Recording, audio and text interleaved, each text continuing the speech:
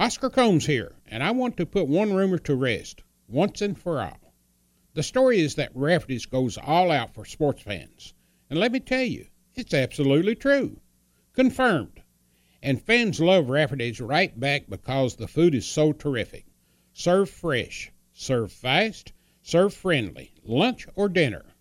Rafferty's menu is jam-packed with all your favorites. Steaks, prime rib, chicken, ribs, delicious dishes in generous sizes that really satisfy the appetite. So come hang with the sports crowd at Rafferty's. It's the tastiest place in town. Welcome to Conversations with Oscar Combs, presented by Rafferty's and Double Dogs Chow House. Episode 100 will conclude Oscar's conversation with Reggie Warford. Reggie started his career at Kentucky during a transitional time, but he was surrounded by some great coaches and teammates that ushered in change at Kentucky. In this episode, Reggie describes his relationship with Coach Joe B. Hall, assistant coaches Dick Parsons, Lynn Nance, Jim Hatfield, and Leonard Hamilton. As for teammates, well, let's just say it's the all-nickname team, including the White Rat, Dr. Lurch, the Goose, the Kentucky Long Rifle, and a man they called Quack, who Reggie thought was actually Coach Adolph Rupp. Reggie Warford's life has been the ultimate test of faith, and that's been more evident after his basketball career. His faith has been tested as a player and both as a giver and a recipient of what Reggie considers the greatest gift of all, life. It's not easy for somebody else to summarize Reggie Warford's life. You can't accurately put into words Reggie Warford's life and what life means to him. The only individual capable of doing that is Reggie himself, and he shares his inspirational testimony with you and Oscar. This is Conversations with Oscar Combs, presented by Rafferty's and Double Dogs Chow House, and his guest, Reggie Warford. Reggie, we want to talk about some of the people, how you remember them that interacted with your life here at Kentucky, players, coaches, and things. And let's just start out with your head coach, Joe B. Hall. Well, first of all, I'd like to say I love him. When I became, as a player, I thought he was tough. I thought he was too much by the book. I wanted to handle the ball with one hand and take it behind my back. And he taught me that you don't need to do all of that stuff. Back then, when it was, get in a triple threat position and do all of those things. He was a stickler for that. But he was a tough, hard coach. And as I became a coach, I really started to see the wisdom in his decision-making. Dick Parsons. If you ever wanted a person to be your best friend, it's Coach Parsons. I don't know what he did in his personal life, but everything that I know about him, he was a stand-up guy. I learned things like this. He would go up to the weight room up at Shively, and he would get in and he would work. I didn't know this till much later. Mm-hmm. He'd work out and get warmed up, because then when we went up to the weight room to get in there, he would come in and put in a lot of weights and knock him out in a few minutes and make you feel bad. So you are always trying to catch up.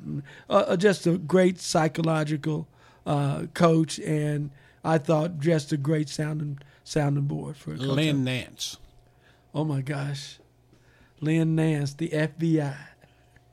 Lynn Nance not only coached me for the 2 years, but I went with him to Iowa State University and coached with him. And after I graduated, I had a job working in retail. And he gives me a call when he comes in to visit. And he said, well, we got Vegas, we got Arizona State, we got Kansas on our schedule, we got, team out of Michigan on our schedule. So, I said, man, I looked at his schedule and I said, golly, what are you going to do? He said, I'm going to hire me a guy that can go out and get me some players. And I said, who? He said, you. And he said to me, so we started out after they'd had a 3-win season at Iowa State and got him a couple of players. We had an 8-win season. And at the time that he left the Iowa State program, we weren't in the top 20, but we were in the top 40.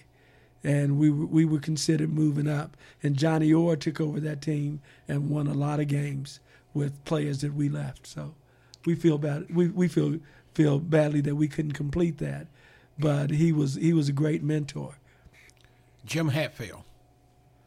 Oh my gosh, competed against him as a coach a couple of times, but as fine a character individual as you want to know.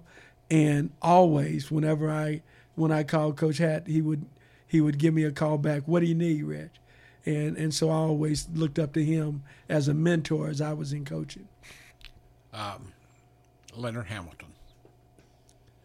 Well, Leonard and I can't even say Leonard. I always called him Coach Ham. I love him to this day. I thought that he would do great if he got a chance in his own program. And he's been a very, very, very successful college coach, and I love him. I think he was great. Players, Joey Holland. Joey Holland, who autographed my picture of him as the White Rat. Joey wanted to get up under you when he played. He was tough. Sad story, but yes, when I was being chased by my college girlfriend, Joey would let me use his car to get away. Joey is a great man and a great Christian man. Dwayne Casey. Dwayne Casey, great teammate, always pulling for you, great competitor, and he was the one guard that when he came in, I thought was going to be a super player with super contributions because he was so athletic, and I thought he shot it well enough. I think he was, he was one of those guys that became, institutionalized at Kentucky, was so busy doing things the right way that if he had ever decided to say the heck with this and I'm going to be me, had all kinds of potential as a ball player. Turned out to be a pretty fair NBA coach. And I think that's the best kind, the guys with, unrequited issues that he understands and knows how to motivate men. So, you had as a teammate, part of your senior year, a guy by the name of Derek Ramsey. Ram, you know what? Ram could play basketball now. He was a talent. But you know what? He chose the right field, the right profession in going into football, and was a great tight end, for Oakland. And but I roomed with him a couple of times, and he was a good man. He really was. Danny Howell. God bless Danny. Never knew that he was tortured about his playing the way he was. Can I tell you one Danny Howell story? Sure. We're in Carolina. Mitch Kupchak is the center. I'm guarding field forward. Near the top, they do a little rub as in their offense that I have to go across and try to fight my way over the pick. I do this. Kupchak goes down holding his stomach. It's near the end of the half. Call a foul on me. They take me out of the game. Kupchak, he can't even shoot his free throws, so they send in some little guard to shoot his free throws. He's holding his belly. Coach Hall is livid because now we got the crowd really after us and really after me. We go into halftime. He's railing against me, and Coach Hall is yelling at me and being all upset. And then finally, we get ready to go out, and he said, "Truman, you're starting the second half." So Danny Hall finally says, "Coach," he said, "that wasn't Reggie's fault," in that Betsy Lane high country accent he had. He said, "What do you mean it wasn't Reggie's fault?" He said, "Coach, when Reggie went by, I stuck my elbow in Kupchak's rib and popped it. I gave him a rib slam. It buckled him to his knees." He said, "Why would you do that?" He said, well, they didn't say it was me. Danny, I have fond memories of him as a guy that was tough and was Kentucky tough. Marion Haskins. Marion Haskins is the only guy that I wonder about if he had gone to another program. He's in between Kevin Greavy, Goose Givens, James Lee. He's caught between the 75 and 78 teams. Jimmy Dan. But Marion could score. He could play. He could defend. He's the one guy that and I know he played some minutes, and I know he got in the games, but I wondered what he would have been like if he had been a guy that you counted on, because I think that he would have come through for that. Bob Fowler. Bob Fowler was my roommate. I was put in charge of trying to help him when we were on the road. Bob was stubborn, but he was a great athlete out of Michigan. He could really jump, had a 44-inch vertical, but he got off to a bad start at Kentucky. We were scrimmaging over at State Gym, and we're hanging out and everybody's playing. And Bob was playing really physical, but he's playing really physical against James Lee. So James told him, he said, "Oh man, you better tell him to get off me," because I'm playing on Bob's team. He said, "You better tell him to get off me. I'm going to have to hurt him." And I said, no, don't. I said, "James, just keep playing." 2 or 3 times, and Bob made some plays, and he came down and hit Lee. God bless him. Lee was on the ground, and as he stood up, he grabbed Bob by the ankle and lifted Bob in the air and dropped him to the ground. Coach is going, "Reggie, get him. And he takes one hand and he puts it under his knee. He takes the other arm, he puts it under the knee. He pointed at him, he said, "I told you to quit." And he popped him one time with the left hand. Bob's nose moved over to the side of his face. He got up. That was the end of that altercation. And everybody said, "Well, you should have jumped in." I knew when to jump in with Lee, and that was not the time. Truman Claytor. Oh, shoot. Truman was a 3-year starter Yeah. with the prettiest jump shot they said ever in the history. I jumped higher on my jump shot, although Truman didn't like that. But boy, was he a beautiful jump shot and a very tough competitor. Larry Johnson. The greatest of the most unheralded guards at Kentucky. I think he scored over 1,000 points. He's 6'3". He should have scored right at it. 6'3", could play defense with the best of them, and one of the best ball handlers I've ever seen. Late Mike Phillips. Lurch, Dr. Lurch. Great offensive player. What I couldn't believe is that after Mike passed, there were so many people that didn't know that he played the guitar. And we used to get together and play country western stuff. Rick Roby. Amazing talent. Tough guy. And knew that he was an amazing talent. Rick got me a tryout with the Boston Celtics.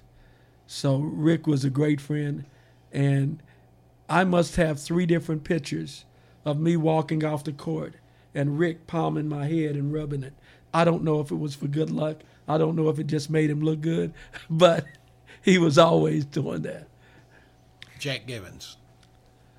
One of the most gifted players to be at Kentucky, and I think what people may have underestimated about Goose is that his underlying competitiveness. Goose was not going to fight you. I know. I tried to fight him. He wouldn't fight me. "Oh, man, I ain't fighting you." and more than once. But when it comes to playing, yeah, I'll play you. And he didn't care who or when. So just a great guy. And actually, he and Dwayne were in my wedding. So Jerry Hale. Jerry Hale is Mr. Kentucky. So the moniker previously held by Bill Kitely is Bill Kitely was Mr. Kentucky. To me, Jerry Hale is Mr. Kentucky now. G.J. Smith. The Kentucky Long Rifle. Introduced him to his wife. G.J. was the shyest guy that you'd ever see. So by the time that he actually opened up and talked to me, we were really good friends, and I'm sorry of his passing. You mentioned earlier again Bob Guyette. Bob Guyette, the smartest guy that I've ever, been around. I mean, is obviously with his Rhodes Scholar and other background. Great player.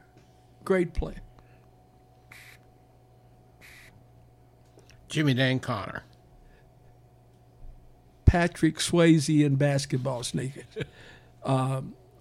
Every kid, every mother, every girl wanted to have somebody in their family like Jimmy Dan Connor. And JD has lived his life like that. One of the guys that I respect most about everything that he became and what he is today. And just a quiet Kentucky gentleman. It just really is. Mike Flynn. Mike Flynn, the Hoosier. Mike Flynn did a difficult thing coming to Kentucky, I think. And I think that Mike was a great player, great defensive player, great point guard. A lot of these guys played past college, so you know that they were outstanding individuals. And by the way, the only difference with Mike is he was off campus because he was married as a player. So we didn't have a chance to go out and get wild like we used to. So, not me, of course. I didn't get wild. Kevin Greavy. Kevin Greavy, he was the jokester of the team. He could play not jokes. That's not complimentary enough. He was a prankster. He was a good man, a great player, and he treated it as a superstar. He was about as matter of fact as you ever got. Ray Edelman. Oh, the great shooter. A great shooter that came in from Pennsylvania. Ray was so far ahead of me when I came in, and I looked. I thought that he was I looked at him play and pick up, and I felt like, boy, this guy's a starter. I really did. Rick Drutz. You know what? Again, he came in with Tom Parker, a great scorer, with Kevin Greavy, and I'm glad they all went to Kentucky, but if Rick Drutz had ever gone to any other school, he would have been 1,000-point scorer or more. That's what I believe. Ronnie Lyons. Ronnie Lyons. Ronnie was the guy that could do all the stuff that you wanted to do.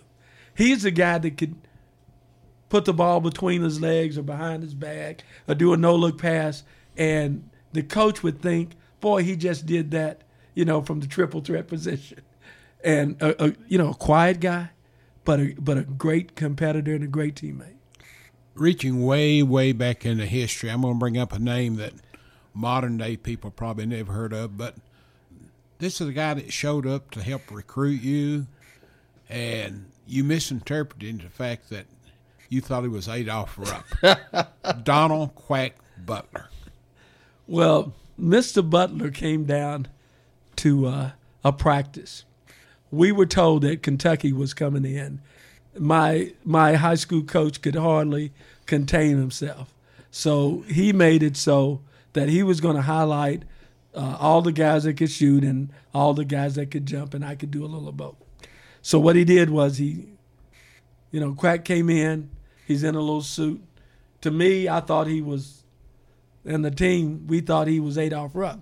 So he says hi to the coach and takes a seat in the stands, and we put on a show for him. We're doing dunks, and I'm doing dunks, so I'm the only one dunk, but I'm throwing it off the backboard, and guys are throwing lobs and shooting just ridiculously deep shots. And after it was over with, Quack came to me and he said, Reggie, he said, can you play with 15 white boys? And I said, what do you mean? He said, well, can you play with 15 white boys?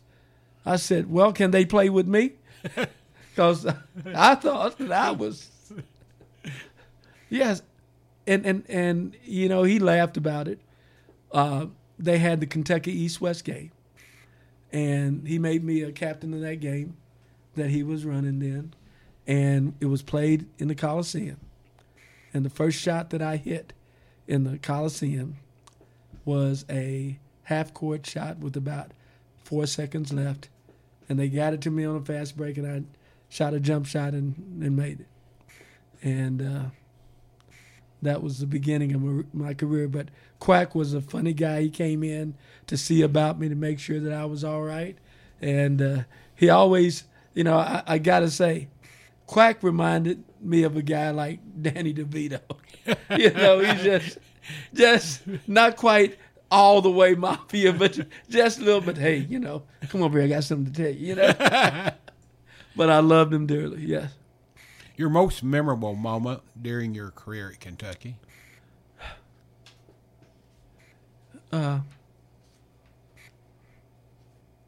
Wow.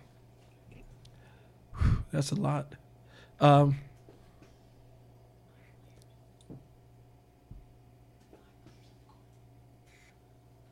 My wife just gave me an assist, like she often does. The most memorable. And she had to remind me of this, is the first time we had 5 African-American players on the court. And that was Larry Johnson, myself were at the guards, James Lee was at the post, Marion Haskins, and Goose Gibbons. And I was the last one to go in the game, my junior year. And I stopped and I paused because I wanted to savor that moment. And you know what? I don't know if anybody else cared, but I cared because I never seen that. And I had a guy I played against once. I'll tell his name because he's a Notre Dame guy, Gary Brokaw. And you remember Gary, great guard. So I get in the game against Notre Dame, and we're at the free throw line, and he's next to me. And he says, are you the only brother on the team? And at the time I said, well, yes, I am. He said, okay. He said, I'm not going to bust you like I'm going to do these other guys.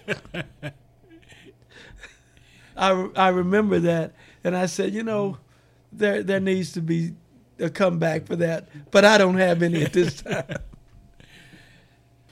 If you had your career and your life to do completely over, is there anything you would have done differently at any point in time?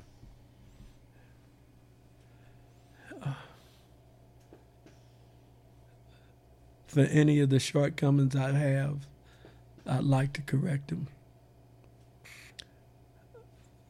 Whether that be as a father, as a husband, as a brother, as an uncle,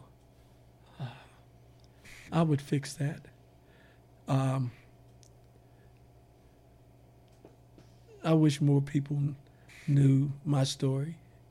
And not for all the reasons that you might think, is that it's a story. It's one of many, but it's a story.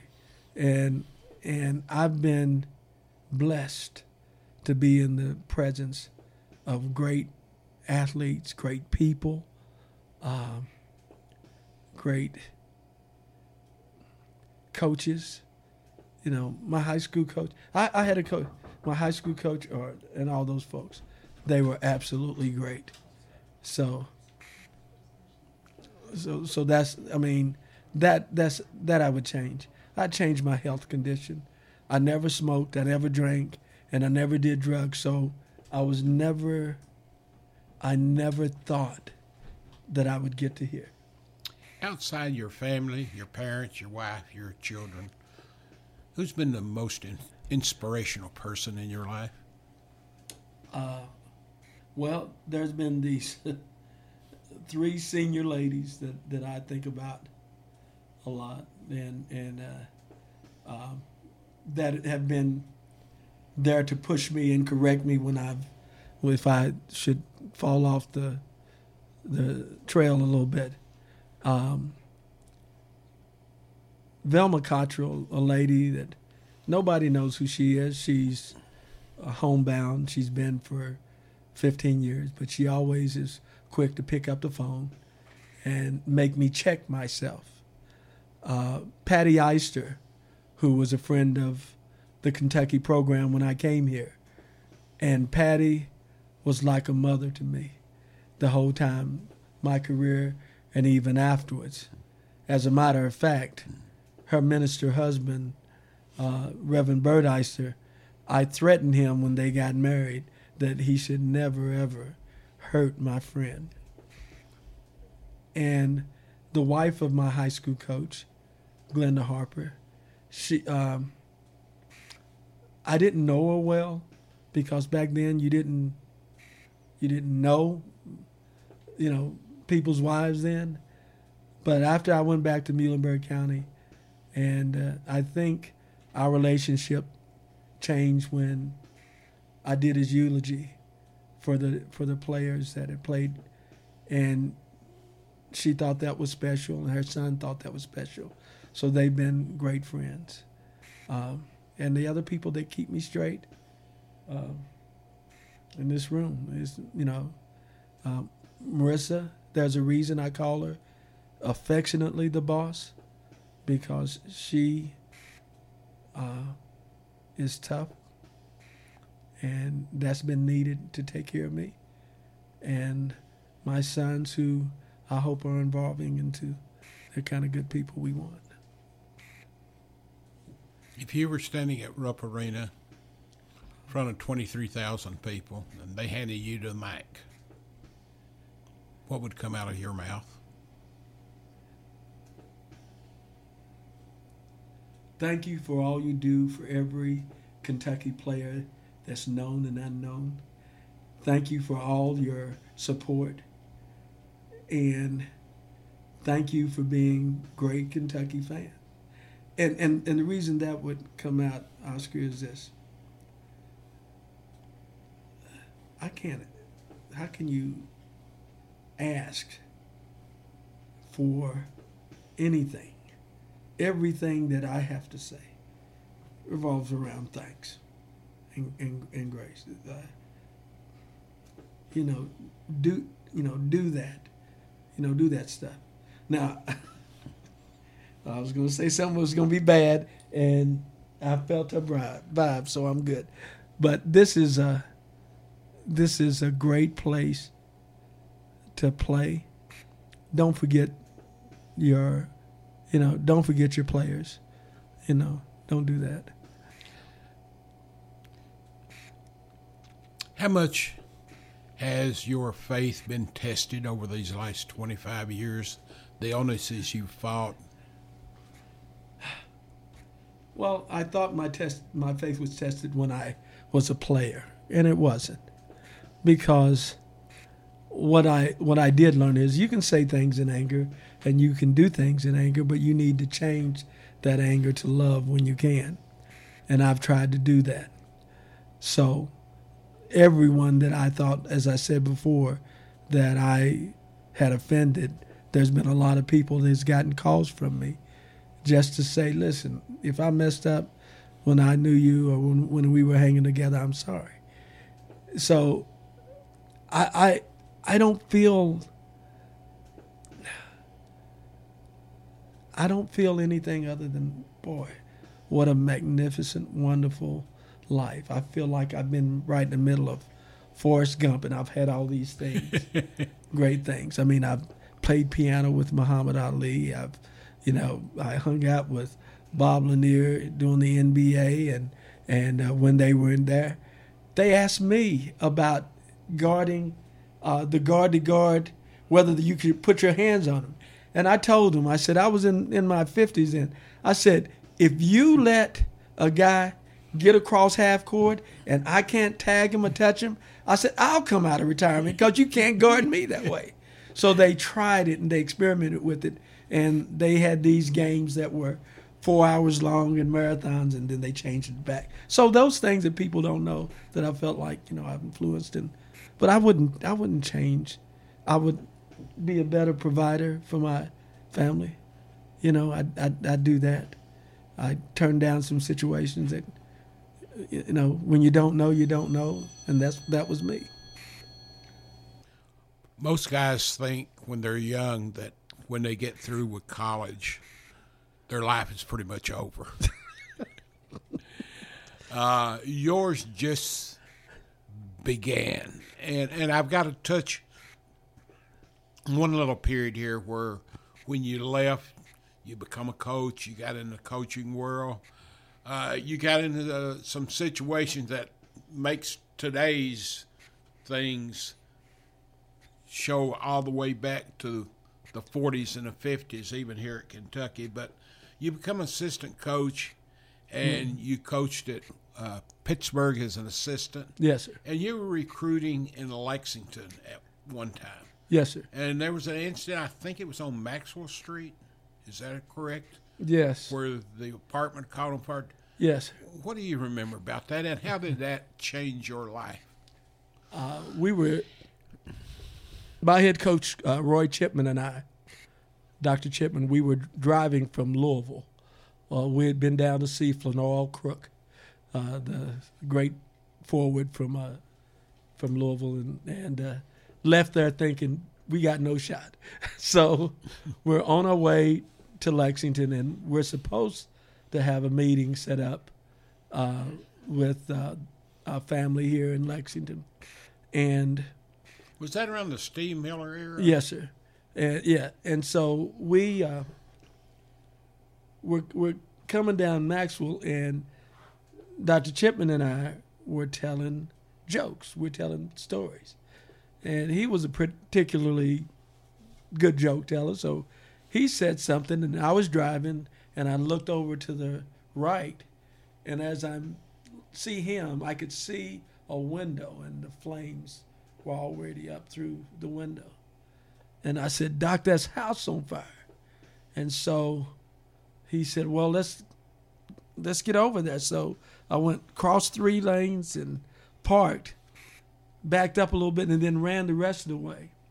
And we get there, and we could see clearly that the house. This is at nighttime. This was in the evening, about 6 o'clock. Yeah. And so there's a kid, 12, 13 years old in the next yard, and he's just playing. And I'm surprised that nobody said so we go to the front door, and we can see the flames in, and we're going to break down the door because it was locked. And he got on one side, and I got on the other side. He got on the side where the door jamb is. And we ran into the door at the same time, hit the door. He hurt his shoulder really bad. He suffered from that for a long time. And so I stepped back, and I didn't want to break. I just want to try to break open the door off the hinge. But then he said, Reggie, just get it down. So I kicked in the door. And when the door came open, you know how that oxygen hit and everything goes up real quick? It was like 2 steps, and there was a space heater that had like folded outward like this, and everything around it. And we saw a gentleman and a lady and they were out. And I picked up the lady first, and I carried her out and put her on the ground. I told the kid, I said, "Get us some water." And he comes back with a glass of water. I'm in a hose. And then I went in and I grabbed the gentleman and came out. And this is the thing. If I hadn't done this, I don't think anybody would have ever known what was going on. At that time, I was still not like you say now, Oscar, fat. I was in shape then. And there was a planter that had dirt in it that had to weigh a couple of 100 pounds, one of those big lead, planters that you put out in the house. And I picked that up, and Chipman's eyes got really big. Adrenaline, whatever it was, I picked it up, went through the door, and dumped it in mass over the fire that was on the floor, and dumped all the dirt out there. There was stuff going on inside the house, and we were trying to pull those things down. The fire department comes. I said, "No, we don't live here." And I said, "I broke a window in back. I thought there was somebody in back. I did that and broke a window." So we leave. Go back to the hotel. I had planned to meet Jack and James to go out for a little bit and decided not to do it.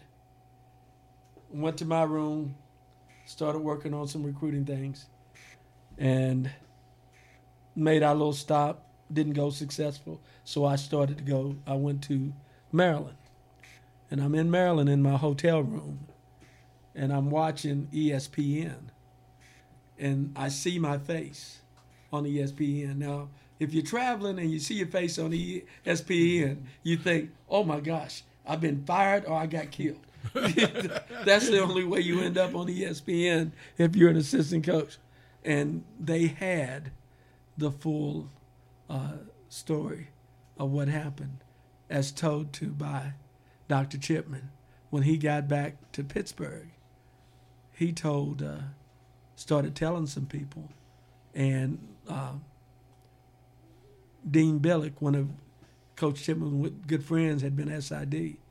And he said, "You got to let people know." He said, "That's a really heroic thing." So stuff started happening, and I get a family here. Patty Eister, married to Reverend Bert Eister. They took my story to John Y. Brown. And John Y. Brown thought it was of sufficient quality that he nominated me and gave me the Kentucky Medal of Valor, one of the most prized things that I have. And along with that, I got a letter of commendation from President Reagan. I was the I-Man of the Year in Pittsburgh at that time, which was really nice, and something my wife Marissa is not happy with to this day. When I went to the Coors place in Colorado, they said, "Coach, anything you want, anything, you want beer, the rest, what do you want?" Well, I wasn't a drinker, so they offered me beer for a card that could get beer for the rest of my life, and I said no. Now, that's the only time that she's thought about divorcing me. How could you be so? But that was one of the things that Both of those people lived. Yes, they did live. And did you ever get to meet them again? No, I never did. And they were elderly. Mm-hmm.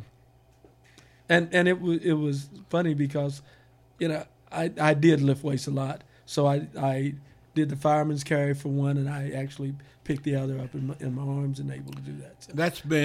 It's got to have been 30 years ago or more. 1985. Okay, so 35 years ago, 34. Okay. Looking back over those 35 years. Yes, sir. Has there been anything that has affected you more or you felt prouder of than saving someone's life? Yes. Giving someone life. That leads us into the next thing. Because, Reggie, you've gone through so much pain and suffering. You were on the transplant list for so many years for a heart. Yeah. And then you finally got not to the week or the day, but literally on the table. Yes. Only to, when you wake up, you find out you don't have a new heart. Yes. Tell me about that experience and your whole ordeal. Well, you know, when they come in, a lot of people don't realize is that you're not the only one needing a heart. That there are other people in your hospital, and those doctors are looking at that person also. So, the heart was coming from a gentleman who had been in a train wreck. They just said he tried to beat the train. So they go down, they tell me, and they give you about 6 hours to prepare. And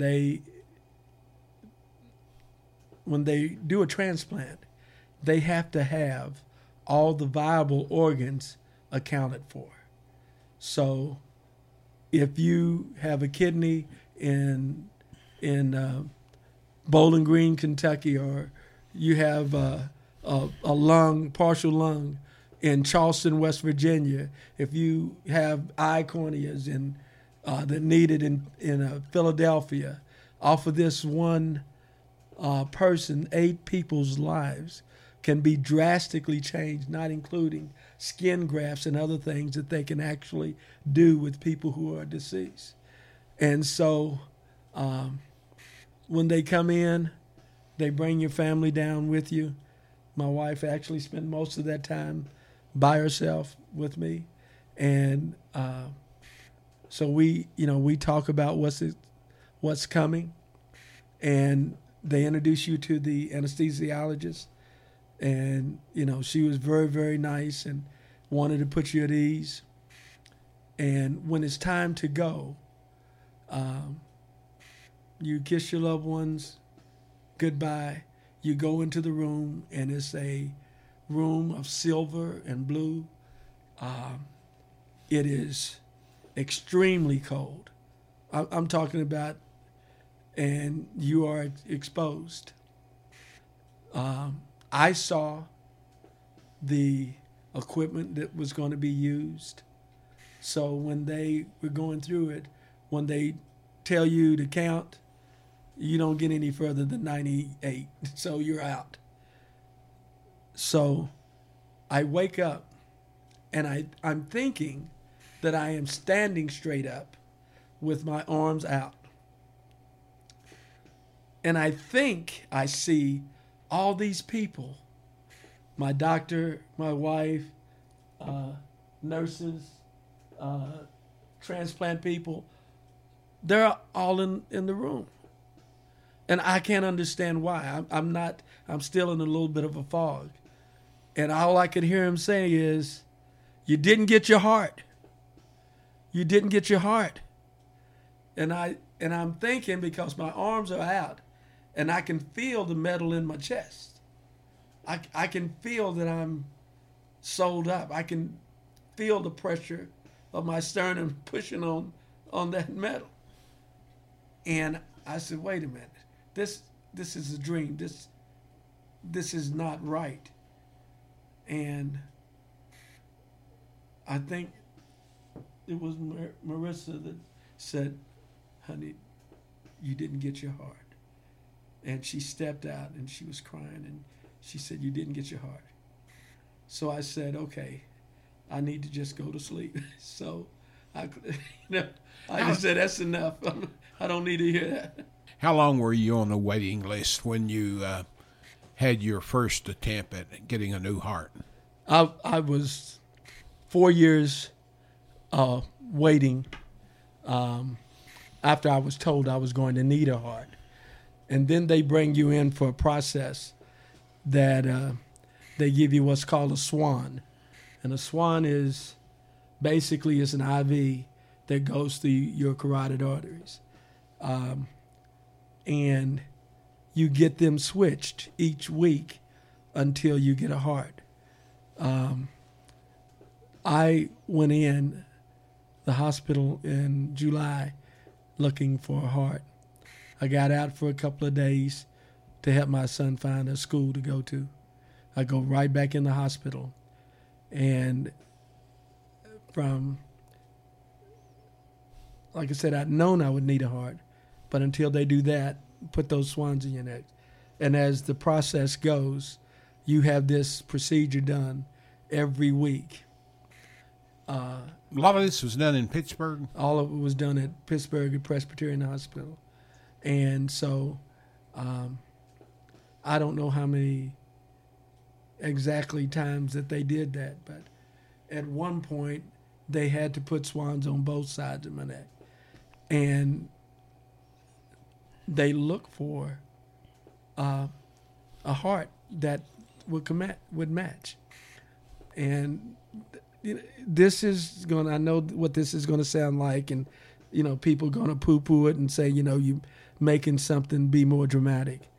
I don't need to make my health dramatic. But I thought my mom and dad were O positive. I thought I was O positive. When I had my initial surgery, I was O positive. So they done put me on the list, and there's different gradients on the list that you can go to. Well, if you're O positive, you go further down on the list. And I was going further down on the list and getting sicker and sicker, by the week. Eventually, they're doing blood tests. And my wife can testify and verify to this. They came in and said, well, what's your blood type? I said, O positive. They said, no, it's not. And I said, what? I said, you need to check that because it's O positive. And they said, no, it's A positive. So in A positive, I moved up to number 3 on the list. When you woke up and you first could communicate with your doctors after the first attempt, first of all, what happened on the match that you weren't able to get it? And secondly, how did they break the news to you, and what was your thought at that point in time? I was out on the table, and when they take the heart that they're going to implant, first of all, they cut the sternum and open up the chest. They get the things ready to remove the heart that's in there, and they're at that part. They need to get the heart to beat at least 3 times by stimulating on separate occasions. First time it beat, the second it didn't, the third it didn't. They're running out of time. The surgeon, Dr. Bermudez, went up to Dr. McNamara, or had someone call Dr. McNamara and say to him that we have a problem with Reggie. We can't get the heart to beat, but I'm going to put it in anyway and try to get it to beat once again. He said, wait. He comes downstairs. He gets in there. He says, no, don't do it. We're going to find him another heart. What they found out when they biopsied the heart was on the other side, the heart had received massive trauma, and it was blue and purple and would never have worked. Had they implanted that heart, I would have died. They apologized and cried to my wife about, how sorry they were that they went through all of this. And I didn't get a heart. And because they had kept me open, I was still getting sicker. And so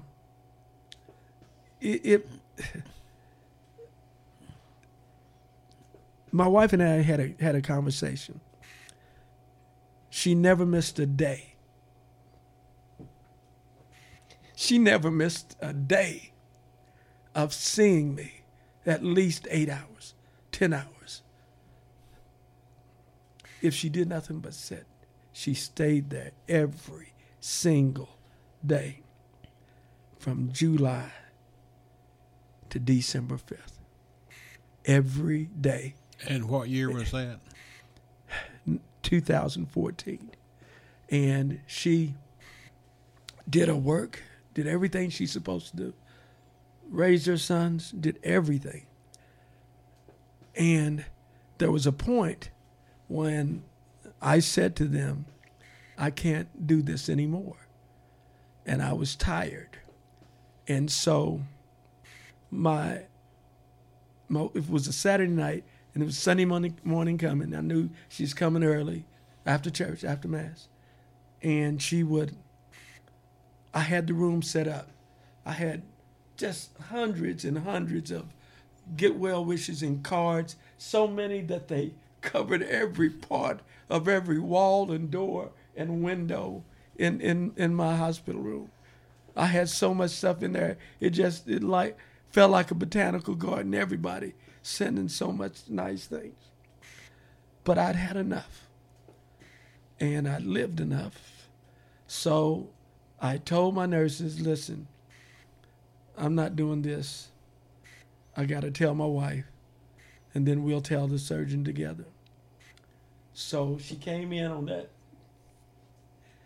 Sunday morning, and she doesn't know what's happening. And I have a chair that's facing me as my bed is this way. She's to my left.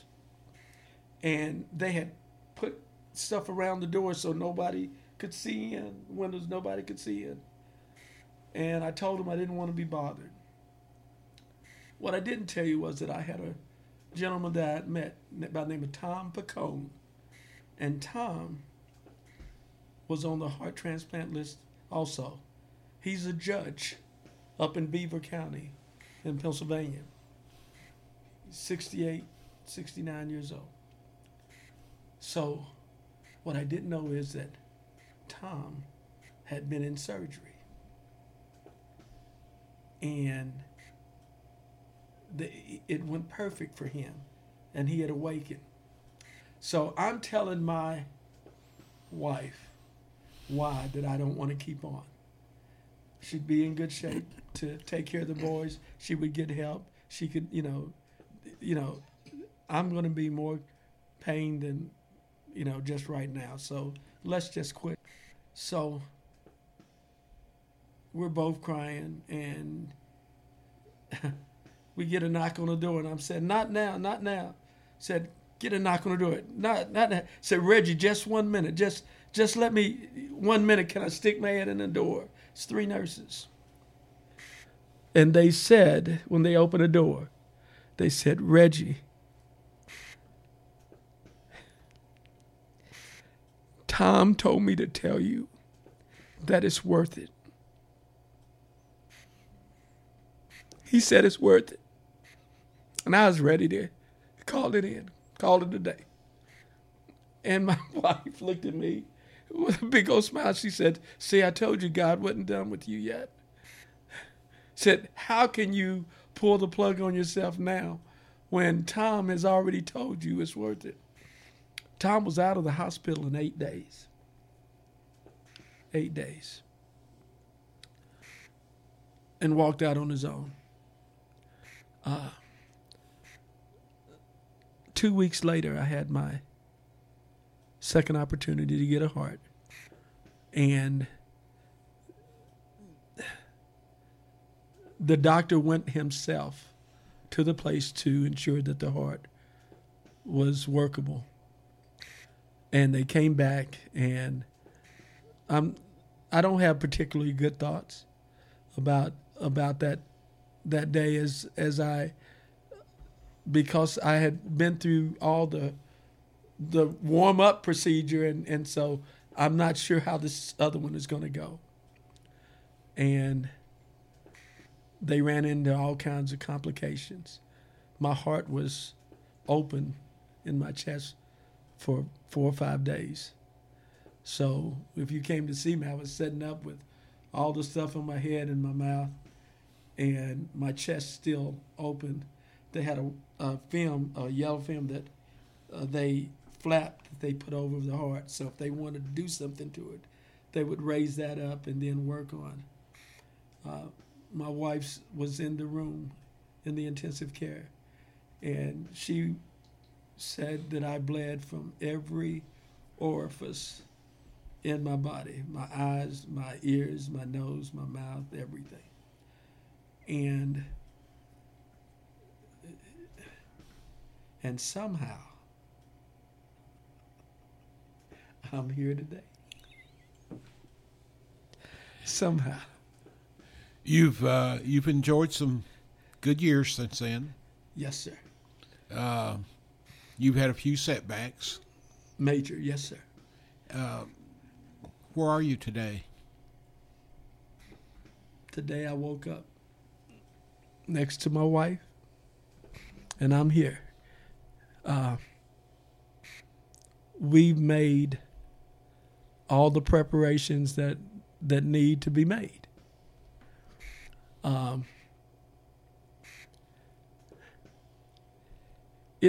It makes me sad sometimes of the days that when you're not uncomfortable, when you're not in pain, and you feel like you're missing, that there's going to be some laughs and some smiles and some jokes and some things that you're going to miss. But Oscar, I don't know how else the story can be written. I'm in a good place. When people write history books 25, 50 years from now, and they talk about the history of Kentucky basketball, and they filter through chapters of important eras, and they come upon the chapter of Reggie Warford. What do you hope they'll remember most about you?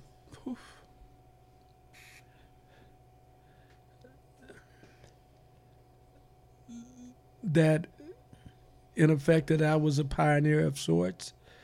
No one comes to Kentucky that can't play.